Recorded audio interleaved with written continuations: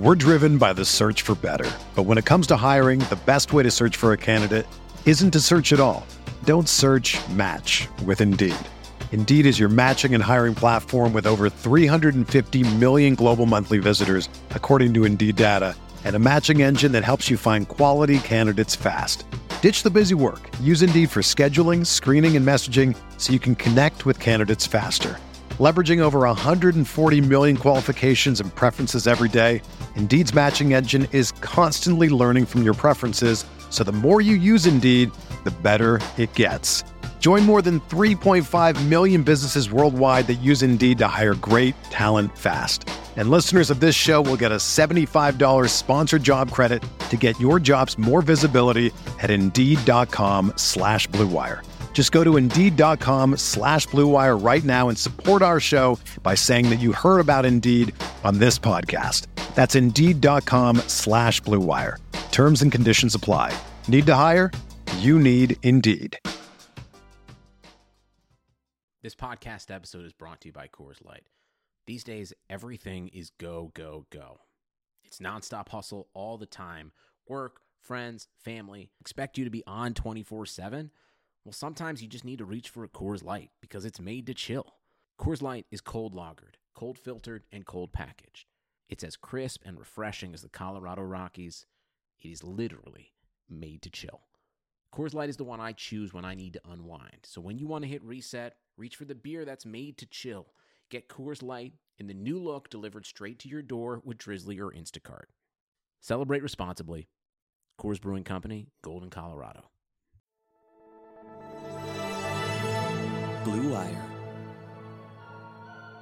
New England sending QB Jimmy Garoppolo to 49ers. We believe we found the right guy. Garoppolo, quick pass, caught by Kittle. He dives, and he's in. Touchdown, 49ers. Kittle is gonna go. Touchdown. What is going on, folks? Welcome to Striking Gold, your 49ers podcast on the Blue Wire Network.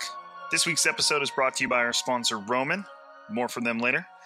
My name is Rob Louder. As always, I cover the 49ers for NinersNation.com.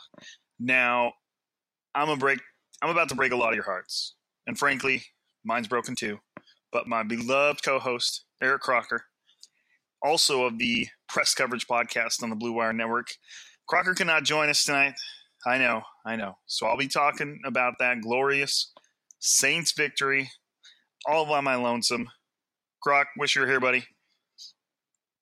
But anyways, I digress. And if you've already clicked the stop button and clicked out, I'll understand. Because, Croc and I are like the yin and the yang. You can't have one without the other.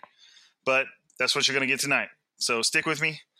Let's talk some 49ers. And obviously, it's all love here right now because we get to talk about that phenomenal football game that we all got to witness on Sunday that, frankly, a lot of us are probably still recovering from.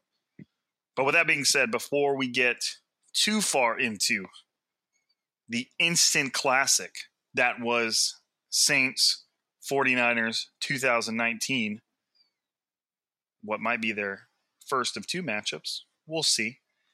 We got to cover some injury news because if there's one thing that you've become accustomed to this season, it's that the 49ers have always got some injury news to talk about. And tonight's, this morning's, this afternoon's, whenever you're listening, is going to hurt a little bit more than it usually does. So bear with me. I'm going to break it to you. Don't kill the messenger. I'm sorry. But here we go. So, the number of injuries stemming from the Saints game, it's extensive.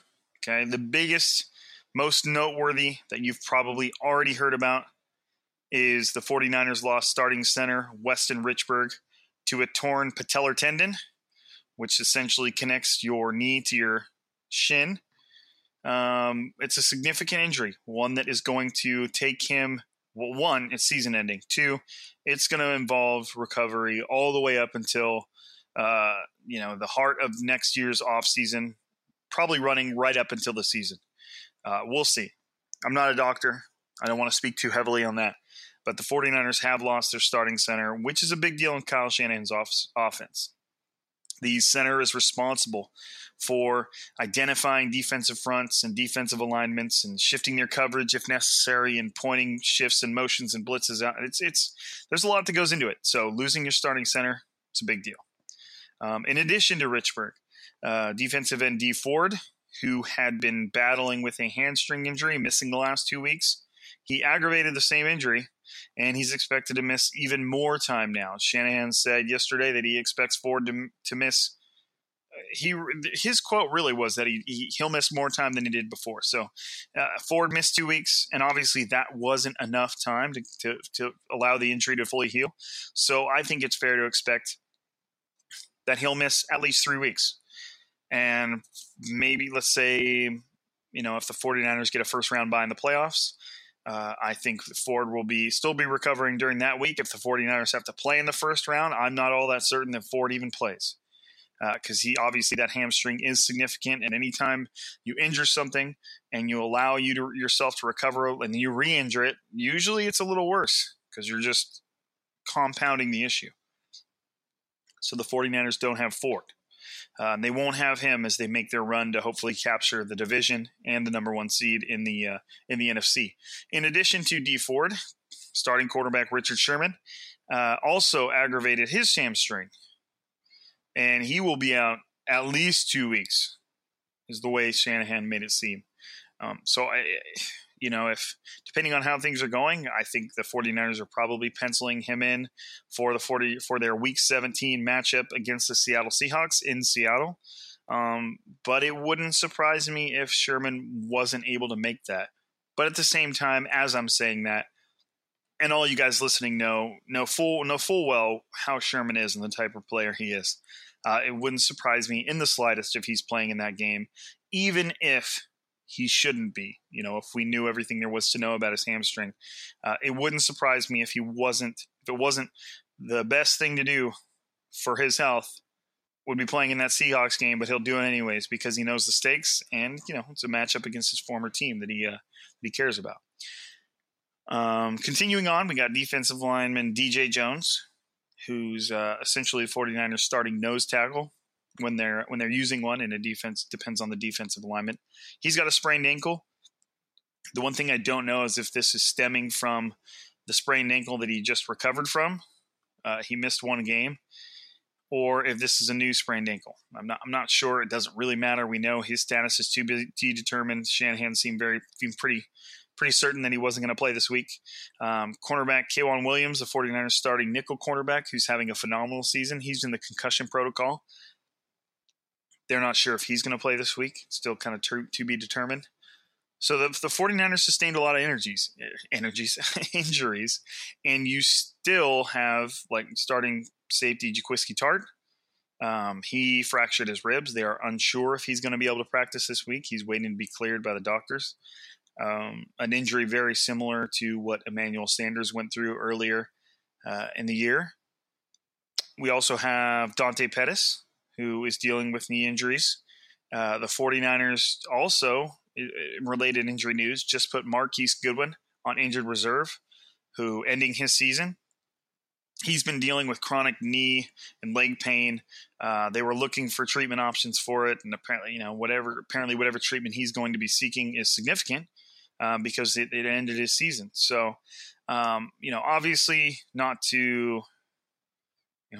a shot at Marquise the person. Everybody knows what kind of person he is, but it's not a huge blow to the 49ers this season. Marquise Goodwin's role with the team has dwindled down to almost nothing at this point in the season, to the point where, a couple weeks ago against the Packers, he was inactive. And, he's last week against the Ravens, he had one snap.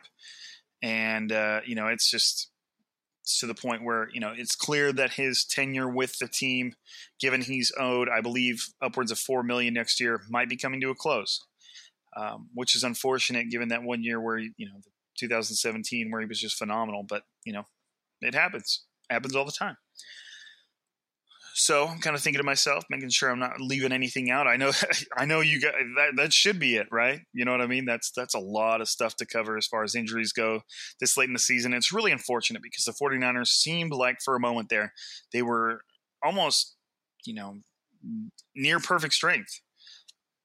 You had both Joe Staley and Mike McGlinchey have come back within the past couple weeks. McGlinchey, he struggled when he first came back, but he's really turned it on lately. He's been playing really well. By all accounts, Staley had a pretty good game against the Saints. And, you got Matt Breida back. I know there's a couple more that had come back that I'm really, knocking myself in the head for forgetting about. But the 49ers were starting to get healthy, and then boom, a slap in the face from the injury bug after just such a draining and emotionally taxing and physically taxing for these guys game against the Saints, and to come away with a win is phenomenal, but it's really, really sobering when it comes attached with injury news like this. So if the 49ers have proven one thing this season, it's that they can endure these types of injuries. They've been able to win without George Kittle. They've been able to win without their two starting tackles. They've been able to win without Kyle Juszczyk, starting fullback. So if there's one thing this team has proven, it's that they can win in spite of injuries. We'll see. We'll see. They got the Falcons coming up at Levi's Stadium, which is one of their easiest matchups that they've had. When you consider the last 2 weeks of the season consists of the Rams and the Seahawks, both strong teams. The last 3 weeks have consisted of the Saints, Ravens, and Packers, which is a historically difficult playoff, a historically difficult stretch of playoff-bound teams. So the 49ers have been able to win games in spite of these injuries against difficult teams. And now they get one game, with the Falcons that, compared to that schedule, is relatively easy, but this is the NFL, and the Falcons, we'll get more into the Falcons here a little bit later, but if there was one game where you felt like the team could withstand another injury blow like this, it would be against the Falcons, who are struggling, to say the least. So they've already been eliminated from the playoffs. So feels a lot like 2013. Y'all should know what I'm talking about. It probably might be 2012. 12 into 13, somewhere in there. So yeah, enough of that. Enough of the injury news. I'm not trying to, create the most. We've already lost Crocker and we've lost all these players. I'm not trying to create the most depressing podcast you've ever heard of. So back to the positive stuff. 49ers Saints. Last second field goal. Robbie Gould. 49ers win. Incredible game-winning drive with 50 seconds remaining and 3 timeouts. I mean, this game had it all. The one thing that it did not have, as you can tell by the score, is defense. Unfortunately, both teams have respectable defenses. The New Orleans Saints and the San Francisco 49ers. The 49ers defense is better, bordering on the fringe of elite. But whatever both of these teams were doing and whatever their game plans were on offense completely neutralized both teams' defenses, and it was a shootout in its purest fashion. Okay, and it was something to watch. For somebody who praises defense, I actually just got done recording a podcast with Eric Davis, former 49er, and he obviously he said it was a good game, but he was a little taken back by the fact that there was so little defense. An former All-Pro Super Bowl winning. That's a lot of words in there, a lot of different sounds. All-Pro Super Bowl winning cornerback. You can understand his point of view. There wasn't a whole lot of defense there, but this game was one for the ages.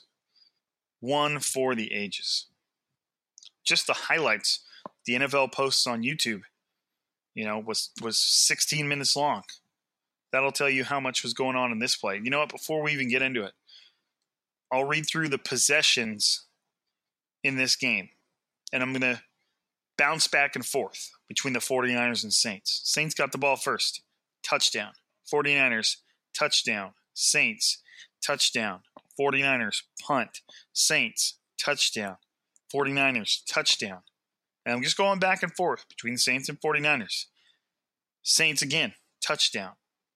Someone tweeted on Twitter, a little redundant there. I can't remember their name, and that's on me. I'll have to dig it up for you guys. Said the last teams are like 44-0 if they score 4 touchdowns on their first 4 consecutive drives. 44-0. The Saints are the one. So now it's 44-1. Incredible. Just incredible. Talks to you about the resiliency of the 49ers in this one. But anyways, we were on the Saints' 4th touchdown. Going back to the Niners. Touchdown. Saints, punt. Niners, touchdown. Saints, end the half. Niners, interception. Jimmy Garoppolo throws the ball to Emmanuel Sanders. Probably should have been caught. Little difficult, should have been caught. Interception. Saints, field goal. 49ers, punt. Saints, fumble. 49ers, touchdown. Saints, field goal. 49ers, punt. Saints, turnover on downs. 49ers, touchdown. Saints, touchdown. 49ers, field goal. Saints, touchdown. 49ers, game-winning field goal. Now, I know that probably sounded like a lot of back and forth. Probably could have found a much more eloquent way of describing that. But that is an insane game, folks. That is nuts. I've almost never seen anything like it. I know that, it reminds me of the Chiefs and the Rams last year. I think both teams were into the 50s, which is incredible. So, it was just crazy to watch that and watch every play of a game that was just that intense. But running down the list of positives that I know we need to talk about, Jimmy freaking Garoppolo, folks. The dude has been playing his mind out. What, that doesn't even make sense. Of playing his mind out. Whatever I'm trying to say. Playing out of his mind is what I was trying to say. It's just nuts. Over the stretch of the last, 4 games.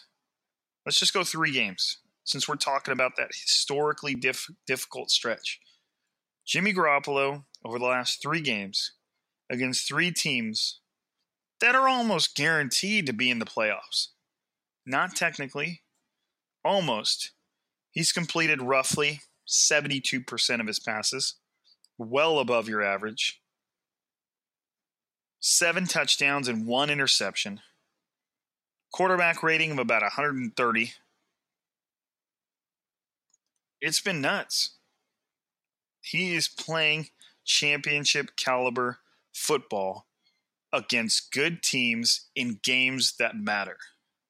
If you had questions about Jimmy Garoppolo, are they not answered? Yes, I understand the stakes get raised in the playoffs, in the postseason. But Jimmy Garoppolo is playing championship caliber football against teams that matter, in games that matter. Give the guy some freaking credit. He went toe-to-toe with a first ballot Hall of Fame quarterback, Drew Brees, and beat him. Now, normally I don't subscribe to the quarterback versus quarterback comparison, but going back to Eric Davis, he enlightened me a little bit. And the fact that what one quarterback does when he's on the field affects what the other quarterback does when he gets on the field. You've all seen that GIF, that video of Cam Newton. Can't remember who it was against, but the team goes down and scores.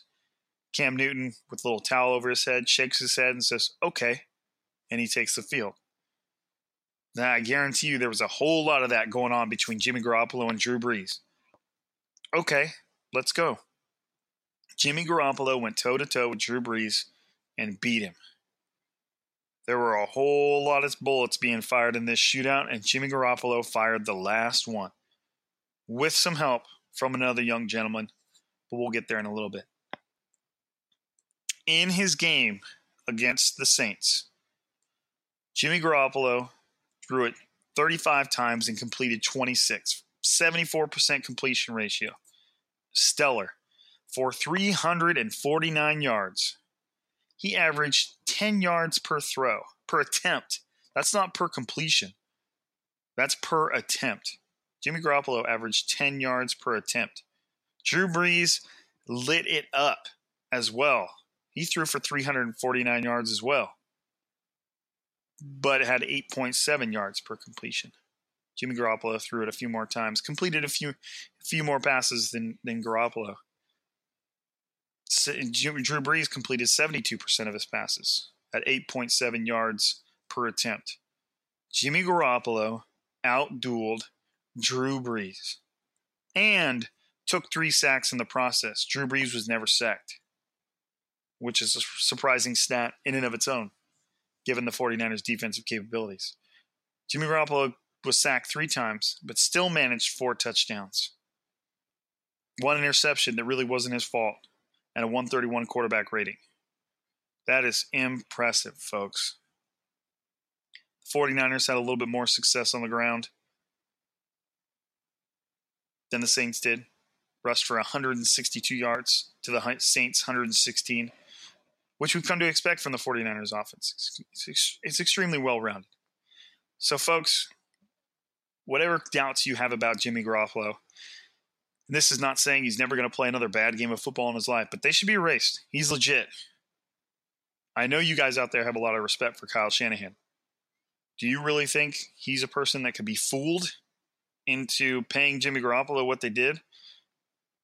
What we're seeing now is what Kyle Shanahan saw in Garoppolo. This is what he envisioned being able to do with his offense. It's safe to say that Garoppolo, despite the very limited starting experience, he's still a puppy when it comes to, starting. He's barely over a season if you add up all his starts. He's got Kyle Shanahan's offense humming at an elite level. An elite level. And we'll see if they can keep this train rolling. But I can't come up with enough good things to say about Jimmy Garoppolo, which seems like a nice time to get in a quick word for our sponsor who makes it possible for us to be here, Roman. Talking about erectile dysfunction, it isn't easy. Usually, men just brush it off or blame ourselves, saying like, I lost my mojo. Or we avoid it altogether with excuses like, I had a long day at work, or sorry, honey, I'm just not feeling it. But with Roman, it is easy to talk about it with a real doctor who can prescribe real medication. Simple, safe, totally discreet. With Roman, you can get a free online evaluation and ongoing care for ED, all from the comfort and privacy of your home. The doctor will work with you to find the best treatment plan. If medication is appropriate, Roman will ship it to you with free 2-day shipping. The whole process, it's straightforward, simple, discreet. Getting started is simple. Just go to getroman.com/bluewire and complete an online visit. ED used to be tough to tackle, but now there's Roman. Complete an online visit today to connect with a doctor and take care of it. Just go to getroman.com/bluewire to get a free online visit and free 2-day shipping. That's getroman.com/bluewire for a free visit. Once again, to get started, that's getroman.com/bluewire.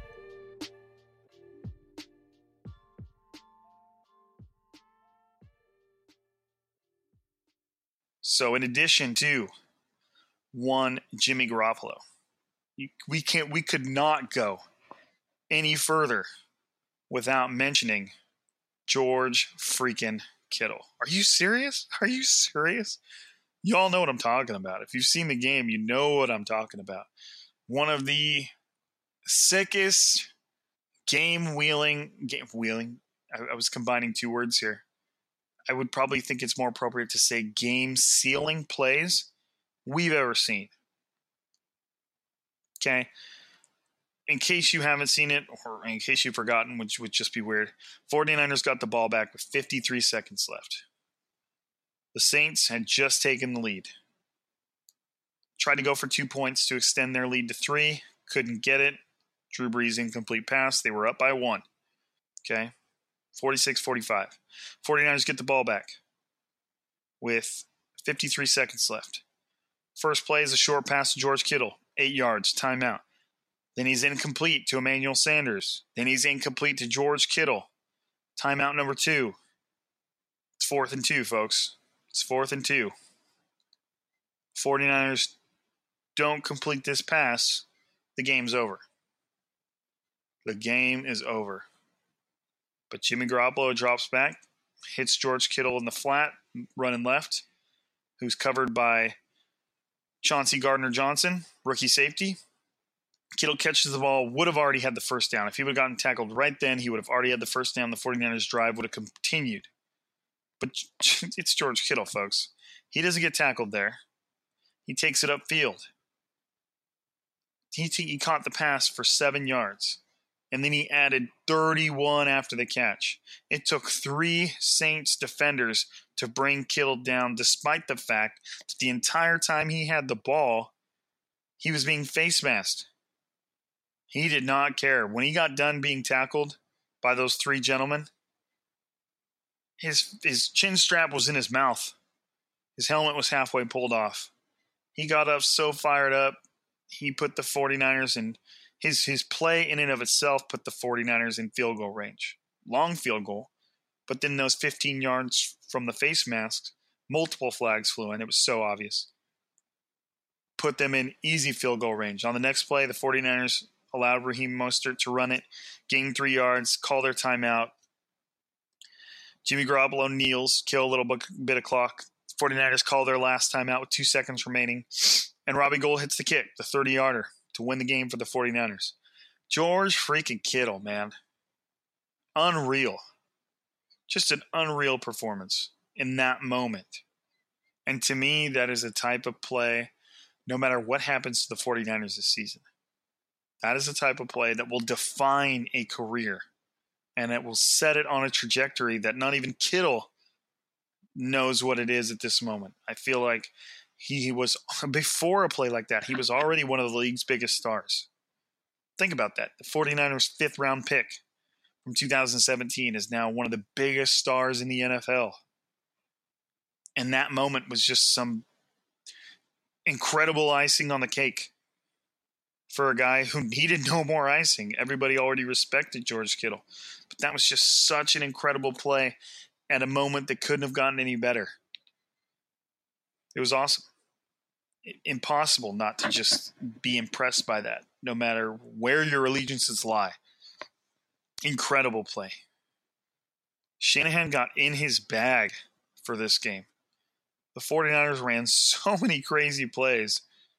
It was nuts. You had Emmanuel Sanders, wide receiver, throwing to Raheem Mostert for a touchdown on like a double reverse. And I don't blame Shanahan for getting in his bag. The 49ers were in a shootout. They needed some electricity. They needed to get in the end zone over and over, and there was nothing that was going to keep Shanahan from doing that. You had Kyle Juszczyk taking handoffs and then tossing it out to Mostert on key third down plays. It was nuts. And I'm leaving a lot. There were tons of ends around, a couple reverses, some misdirections. It was an impressive game for Shanahan too. You know, coming off that game against the Ravens, where I felt like he had some questionable play calls, some questionable decisions, some questionable time management, and then he comes out and just pitches a freaking shutout. I was writing today that this was Kyle Shanahan's shock and awe, and it was an arsenal of weapons on his offense. It was nuts. It was nuts. Speaking of nuts, how much is the Emmanuel Sanders trade paying off for the 49ers? Emmanuel Sanders, who the 49ers traded a 3rd and 4th round pick for, they got a 5th round pick in return. So essentially they traded the 3rd and they pushed the 4th down a little bit to become the Denver Broncos 5th. You know, so you're moving down. 49ers are obviously in the bottom of the draft order. Broncos are toward the top. Traded those for Emmanuel Sanders, who against the Saints caught 7 passes on 9 targets for 157 yards. That's 22 yards a catch. Obviously inflated by a 75-yard touchdown from Jimmy Garoppolo, which was a crazy play. Emmanuel Sanders turned around a little early, but at the same time, he was battling with Saints defenders, caught the ball, fell down, realized he hadn't been tackled, got up, and raced two Saints defensive backs to the end zone and got an incredible play. He also threw a touchdown of his own for 35 yards. So how much is that paying off? How much is that trade paying off? In an offense where it was kind of like it's George Kittle or nothing else, Sanders comes in and gives the 49ers another legitimate target for Jimmy Garoppolo, another legitimate target for defenses to account for. Just in 7 games with the 49ers, Emmanuel Sanders already has 28 receptions for 407 yards and 3 touchdowns. So he's had 6 starts. So let's take that number. Obviously, we could go with 7. It doesn't matter. 16 games in a season. So you multiply that by, 2.3 or whatever the math is on that. If you're trying to project Sanders' impact over a season, he's over 1,000 yards, close to 9 touchdowns, 8 touchdowns, somewhere in there. An impressive debut for Sanders with the 49ers. And he's, what else has been awesome to watch is his impact on Deebo Samuel. Now, whether this is, Samuel benefiting from Emmanuel Sanders' advice or Deebo Samuel just needing a little bit of heat to be taken off him so that he can thrive a little bit as a rookie, he has just blossomed since Sanders has come into the fold. Since Emmanuel Sanders has shown up,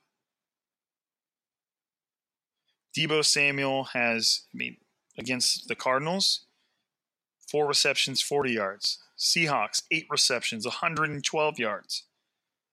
Arizona again, 8 receptions, 134 yards. Green Bay, 2 receptions, 50 yards, touchdown. Baltimore, 2 receptions, 41 yards, touchdown. New Orleans, 5 receptions for 76 yards. And he's had some success on the ground. 33 yards against the Saints, 20 yards against Baltimore, 29 yards against the Panthers. So, in a lot of ways, Sanders is helping this offense well beyond just his own impact, his own plays. He's helping Samuel turn into a legitimate threat within this league. I think he's 4th in rookie receivers behind DK Metcalf, Terry McLaurin. There's a couple more. I know you guys are just saying these names in my ear, not in my ear, obviously, but saying these names right now. For some reason, I'm spacing. He's like 4th or 5th among rookie receivers. And he's been impressive. It's very easy to see what Shanahan saw in Deebo Samuel. And that's just another impact of adding somebody of Emmanuel Sanders' caliber. And, to me, from a team's perspective, and this is something Shanahan has been telling the 49ers after games, post-game locker room speeches, 49ers are finding new ways to win. You've got, if you look at their stretch of wins, you've got defensive shutouts. You've got defensive, not shutouts, but dominance, like Panthers, Green Bay, mixed with offensive explosions. You've got close games, even losses, Baltimore, Seattle. Both games against Arizona were close. You got a game like Pittsburgh where you turn the ball over 5 times, but you still find a way. And then you got the Saints where it's just an all-out brawl. Defenses are having, the 49ers defense struggling. Eviscerated. Didn't have a single sack. Didn't intercept anything. They did force a fumble. But Drew Brees just went to town, but it did not matter. 49ers found a way to win in another way that they hadn't really had yet. The offense has had bad games. The defense is allowed to have bad games too. Did we expect one? No. If you remember last week's podcast, I thought the 49ers would handle the Saints offense. And I don't mean shut them down to like Green Bay per se, but I thought they would get to Brees early and often. I thought they would be able to focus on the passing attack enough to limit it to where the Saints would try to utilize their run a little bit more, but they didn't. It was all through the air against the 49ers. And that happens. 49ers are going to learn a lot. The 49ers defense is going to learn a lot about itself after watching the film of the Saints game. A lot about their weaknesses. Opposing teams from here on out are going to learn a lot about the 49ers defense from that Saints game. So the 49ers are going to need to be making their adjustments. But to me, the main takeaway is the fact that the 49ers found another way to win. Against in a playoff, in a conference championship manner type of game. This was 49ers Saints, 2 10-2 teams fighting for their playoff positioning, fighting for their playoff destiny. Don't kid yourself. It doesn't matter that it was regular season. That was a playoff caliber game, and the 49ers found a way to win it. You have to be impressed. You have to be impressed. Yes, I know it involved basically a defense that seemed like at times it didn't show up. Not even at times. For the vast majority of the game, seems like it did not show up. But to me, that was also like one of Drew Brees' best games of his career. It was incredible. It was an amazing game for him. But the 49ers found a way to win. It did not matter.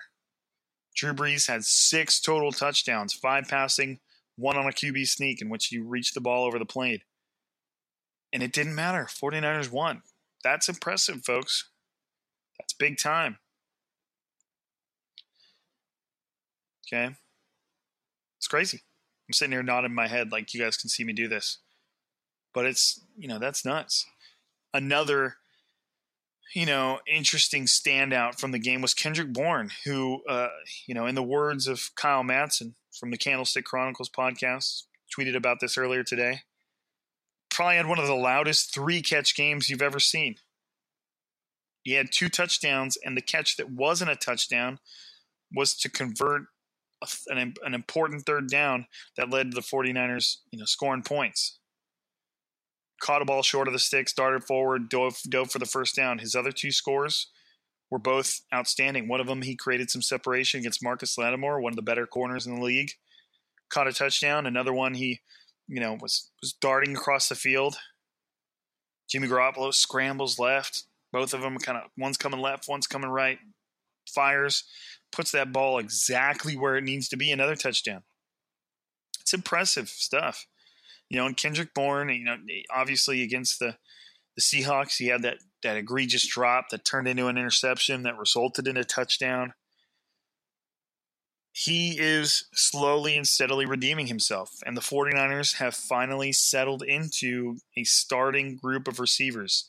Emmanuel Sanders, Deebo Samuel, Kendrick Bourne. That's your crew. That's your squad. Add in George Kittle, and there's nothing to be ashamed about there. That is 4 people that have proven that they can have an impact in this league. And the 49ers are finding that groove right now as they coast later into the season. I say coast like any of this is a coast. But you should be encouraged by that.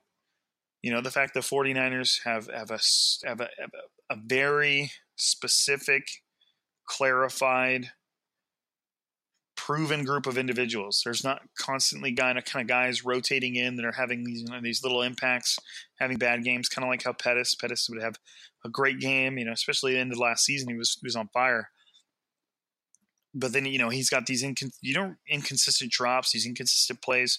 You're starting to see less and less of that from the 49ers offense because they've got guys that know that they're the starting crew. They know that it's going to depend on them and their performance. And it kind of, it lends to just a bigger – Jimmy Garoppolo is building on his timing with these guys. It's a good thing. It's a good thing.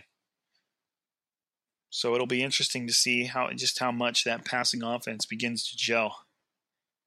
And, I can't mention offensive success without Raheem Mostert. Now, Raheem and I always say what's up to him when I see him, dap each other up, He's a good dude. I play Xbox with him pretty consistently. He's such a humble guy, folks. He is so humble. And he was on like 6 or 7 teams his first 2 years in the league. And now he's found a legitimate home with the San Francisco 49ers. Started out as more of like a special teams ace. He's been that for a while. And then slowly got to show what he can do as a running back. And over the past 2 years, he's proven himself to be one of the 49ers' best running backs. You could even make a case for him being the 49ers' best running back right now. Over the last 22 games, remember Raheem missed some games with a broken arm. Over the last 22 games, over the last 2 seasons, he's had 154 touches. That includes running and receiving. And he's totaled 1,053 yards. That's 6.8 yards per touch. So every time Raheem Mostert touches the ball, he gains 6.8 yards. Averages 6.8 yards. That's pretty impressive. He's also got 7 touchdowns. So he's just been, slowly and steadily capturing that role as the 49ers lead back. Matt Breida came back against the Saints. He was healthy. Took 2-3 weeks off with a ankle injury, and he only got 6 carries. Raheem Mostert got 10 carries, managed 69 yards, 6.9 yards per carry. Nice. Also got into the end zone once, and he also caught that pass from Emmanuel Sanders for a 35-yard touchdown. So Raheem is humming, folks. He's quick. He fits into this offense well. He sees the gaps that Kyle Shanahan's zone scheme creates. You can't ask for much more. You can't ask for much more. And like I said, he's a humble dude that has obviously worked to where he's at. He turned down an opportunity to be a professional surfer, to slug his way through the NFL, and now it's paying off for him. Now he's a lead back in one of the most prolific NFL offenses of 2019. It's hard not to root for the guy. Whether I was playing Call of Duty with him or not, it's hard not to root for this guy. Like I said, take my word for it. He's a good dude. Man, he's earned it. And that's exciting to see. If you're just a people person, that's exciting to see. And on the defensive side of the ball, it was just a little different. Not a lot going on. 49ers had a lot of pass breakups, a lot of disrupted pass. But the ball was being slung around. You know what I mean? Of course, they got a lot of pass breakups. But the big takeaway for me was not a single sack against an immobile quarterback. That's difficult to believe, the way the 49ers were playing. But to not get it, they did get a few hits. They got 3 hits. Nick Bosa had a pretty good game. 2 quarterback hits, tackle for loss, pass breakup. Both that tackle for loss and pass breakup were drive enders. On one play, Nick Bosa was held by their right tackle. They tried to do like a keeper with Taysom Hill, and Nick Bosa immediately fought right through the hold and tackled Taysom Hill in the backfield. It's just an insane play considering the guy was being held. So he still had a pretty good impact. But the 49ers just weren't all that prolific on defense. Drew Brees and Sean Payton and the Saints offense had a good game plan, and they were able to tear it up pretty big. So now the Saints are kind of preparing for the Falcons, which by no means should the Falcons be cast in any sort of a gimme light. This is a week off type of deal, especially with the 49ers' new gamut of injuries. Now, obviously, the Panthers just fired Ron Rivera. That organization is in a little bit of a state of flux, and that's flux, F-L-U-X. I know some of you guys are like, what did he just say? But the Falcons just beat the Panthers 40-20. Okay, they're no joke. It's Matt Ryan and the Falcons offense. Okay, now they will be down one of their more prolific receivers in Calvin Ridley, whose season is over. He suffered an abdomen injury. They obviously still have Julio Jones, and Julio Jones is one of, if not the best receiver in the NFL. So there's still plenty of firepower on that offense. And coupled that with Richard Sherman's injury, Dee Ford's injury, K'Wan Williams' injury, DJ Jones' injury. This defense is not going to be as stifling as it usually is. So there's nothing to say that the 4-9 Falcons aren't coming to do some damage at Levi's Stadium. So the 49ers defense is going to have their hands full. But where they do have the significant advantages on the offensive side of the ball. The Falcons defense is forgettable. It's not very good. The Falcons defense right now ranks 26th in points allowed, allowing 26 points per game. They rank 21st in yards allowed, 366 yards per game. They allow the 24th most passing yards per game at 260. They're 16th best rushing defense. They allow an average of 108 yards a game. Their defense is not good. And given how well the 49ers offense is playing right now, I'm not saying that the Falcons could be another shootout, but I have confidence that the 49ers could take advantage of the Falcons defense if it needed to be. On offense, the Falcons are a bit more potent, like I was saying. They're the 14th ranked offense. They average 23 points a game. 376 yards of offense a game. That's 7th. They throw for almost 300 yards a game on average. That's 3rd best in the NFL. And then as far as rush yards go, they're almost non-existent. They average 80 rush yards a game, which ranks 30th, among the worst in the league. So the 49ers should prepare to be passed upon. They should know that the game plan for the Falcons is going to be to pass, and pass a lot. They've been eliminated from playoff contention. They don't have a whole lot to lose. So there's definitely some respect that needs to be offered against the 49ers. Against the Falcons come Sunday. You have Richard Sherman out, so it's going to be Emmanuel Witherspoon. Just switch them around. Emmanuel Witherspoon and Akello Mosley.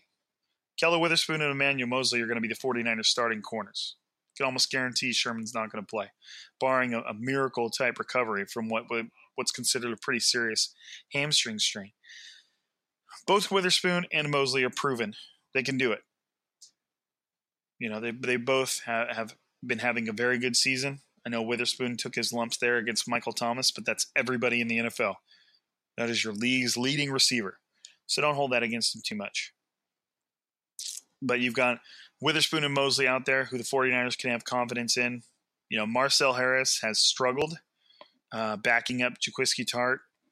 Tartt may or may not be out there. We don't know yet. Fred Warner, Dre Greenlaw have struggled in the 49ers coverage concepts. Now, obviously, Fred Warner is an excellent coverage linebacker, but over the past couple of weeks, it seems like the 49ers have shown their vulnerability against tight ends down the seams. Baltimore Ravens had a lot of success with Mark Andrews, Hayden Hurst, and the Saints had a ton of success with Jared Cook. And I'm making sure I got the name right, Jared Cook, I believe. But he was knocked out of the game in the first quarter after scoring 2 touchdowns against the 49ers, which very well, that could have changed the trajectory of that game. So the 49ers have shown a little bit of a vulnerability against tight ends, and I can guarantee you that teams are noticing that. So that's something they're going to have to worry about. Saints have Austin Hooper, Falcons, who's been doing pretty well. That I risk saying this about a team that I don't follow nearly as much. So the Falcons could have made some changes or had some injuries at tight end that I don't know about. But you can believe they're going to try and target the middle of that defense, the intermediate level passing game where the 49ers have shown to be relatively vulnerable. So it's the point I'm trying to make to you guys right now. So it's of course there are never gimme games in the NFL, but if you're trying to convince yourself that this is, yes, it is a significant step down in competition compared to what they've been going through, especially over the last 3 weeks. But the Falcons are going to come to play. And the 49ers are going to be on their P's and Q's if they want to maintain their shot at the number 1 seed, a first-round bye, home field advantage during the playoffs. It's all on the line, and every one of these wins is going to matter. The 49ers hold tiebreakers over Green Bay and the Saints, both of which I believe are 10-3 right now. But they still have to try and work their way back up to the Seahawks, who lost to the Rams on Monday night. But, there's no gimmies there. Not Monday night, Sunday night, excuse me. And the 49ers need to maintain this distance over other teams if they want to try. They need to take it upon themselves to earn their right into that number 1 seed and hope and eliminate all hope that somebody else screws up. It's on them.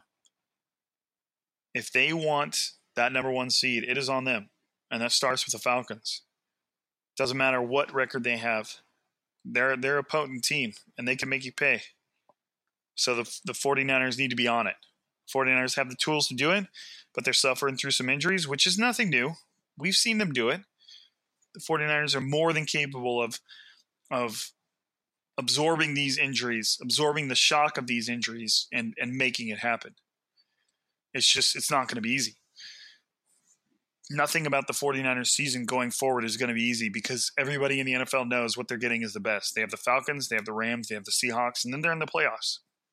Can you guys believe that we're already in week 15? I cannot believe how fast this NFL season has gone by. I can't believe it. But I think that wraps us up for tonight. Hopefully, I did not disappoint you guys without the one Eric Crocker. Obviously, I miss him. He's my co-host, my partner in crime. And he'll undoubtedly be on here next time, but he was indisposed tonight and was unable to make it. Make sure you give him a shout out on Twitter. Tell him you missed him. Don't tell him I sucked and you needed him on there. That would be rude. Don't do that. But, as always, if you're still with me right now, I appreciate you sticking around. I appreciate you listening to my Ray Romano-esque, Kermit the Frog-esque voice for a whole hour. I mean, I guess if you're a fan of the podcast, you've been listening to me for a lot longer than that. So I appreciate you guys. As always, I wouldn't be able to sit here recording this podcast without your guys' listenership, viewership, downloadship. Rate, comment, subscribe. Hit me up on Twitter at Rob_Louder. Leave some positive reviews. If you're listening to it on iTunes or whatever you have that has a review, leave a review. Say what's up. We read them. We check them. We want to know what constructive feedback you guys have, or if you're enjoying the pod.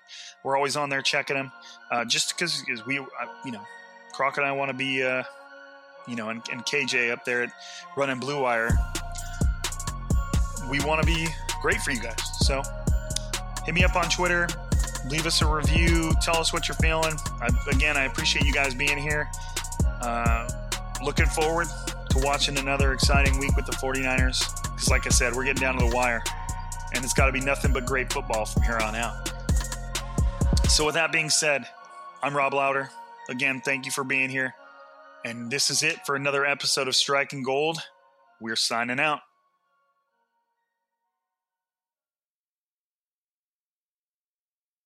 Whether you're a world-class athlete or a podcaster like me, we all understand the importance of mental and physical well-being and proper recovery for top-notch performance.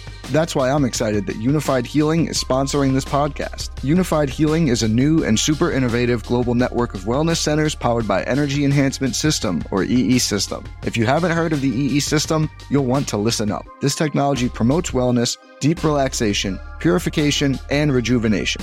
At hundreds of locations across the globe, access to a center is easy and affordable. Interested in experiencing the EE System technology for yourself? Go to unifiedhealing.com/bluewire to learn more and find a center near you.